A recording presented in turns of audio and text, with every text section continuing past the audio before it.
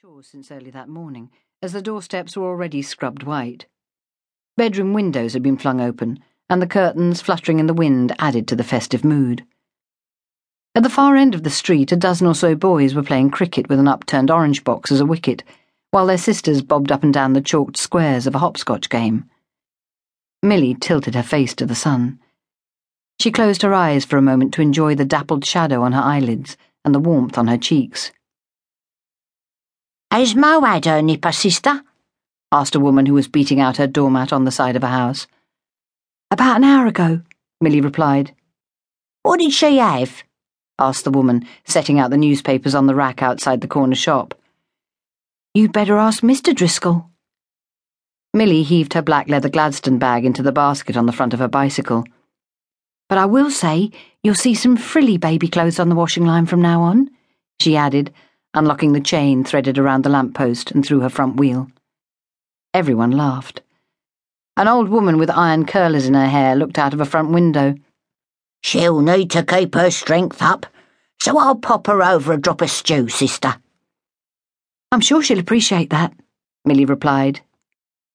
"Well, God bless the mite," called a woman who was polishing her windows with a newspaper. "And sure isn't this the best of days to be born on?" "It'll be when old Churchill tells us it's all over," shouted a man, lounging under a lamppost with two others. "I mean, Hitler's been dead a week, so that must be an end to it. Hey, sister, do you think the Driscolls will call her Clementine after the old boy's missus?" Millie laughed and grabbed the handlebars. "I wouldn't count on it." She noticed the woman leaning on the windowsill at the far end of the street, a young boy playing with a model tank beside her. Millie wheeled her bike towards them. "Johnny looks a lot better, Mrs. Brown," she said, stopping in front of the pair. "Has his cough gone?" Mrs. Brown nodded and looked down lovingly at her son. "He's almost back to his old self, thanks to you, sister. If it hadn't been for you showing me how to sponge him to keep the fever down, I don't know that he'd still be with us." Millie ruffled the boy's hair. "I'm sure it was having his mum sitting by his bedside day and night that got him through the measles." Johnny looked up. "Do you want to come to our party later, miss? It's going to be jelly and blancmange and pilchards and everything." Millie laughed. "Well, not together, I hope. I'd love to, but I'm going to see my mum and dad." He turned back to his tank and vroomed it along the pavement. Millie said goodbye to his mother, scooted her old bone shaker into motion, and then climbed onto the seat. She pressed down on the pedals to build up speed, and then checking the traffic, swung left onto the highway and headed for Munro House Nurses' Home to have breakfast and restock her bag before starting her postnatal rounds.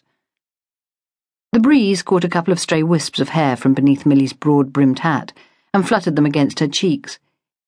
It also carried the sour odour of the river half a mile away.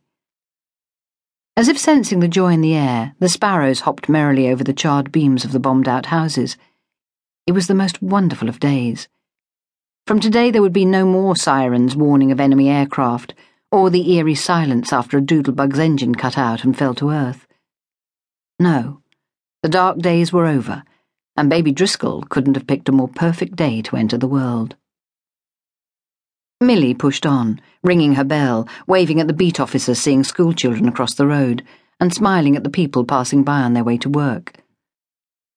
Finally, after 20 minutes of weaving between the lorries and a handful of old-fashioned horse-drawn wagons hauling goods from the docks, Millie pedalled through the back gates of the nurses' home.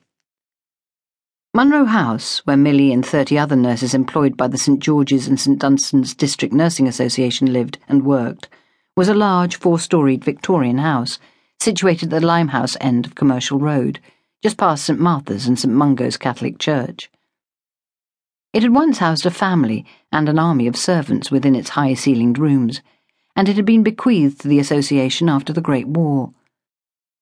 Standing on one pedal, Millie swung herself off the bike and guided it towards the bike stand by the old stable walls. She wedged the front wheel into a vacant slot, grabbed her bag, and made her way to the back door. Pushing open the door, she headed for the refectory. The room where the nurses ate their meals was once the family parlour. Its lofty, ornate ceiling was cream in colour and had been painted so often that what had once been delicate crafted grapes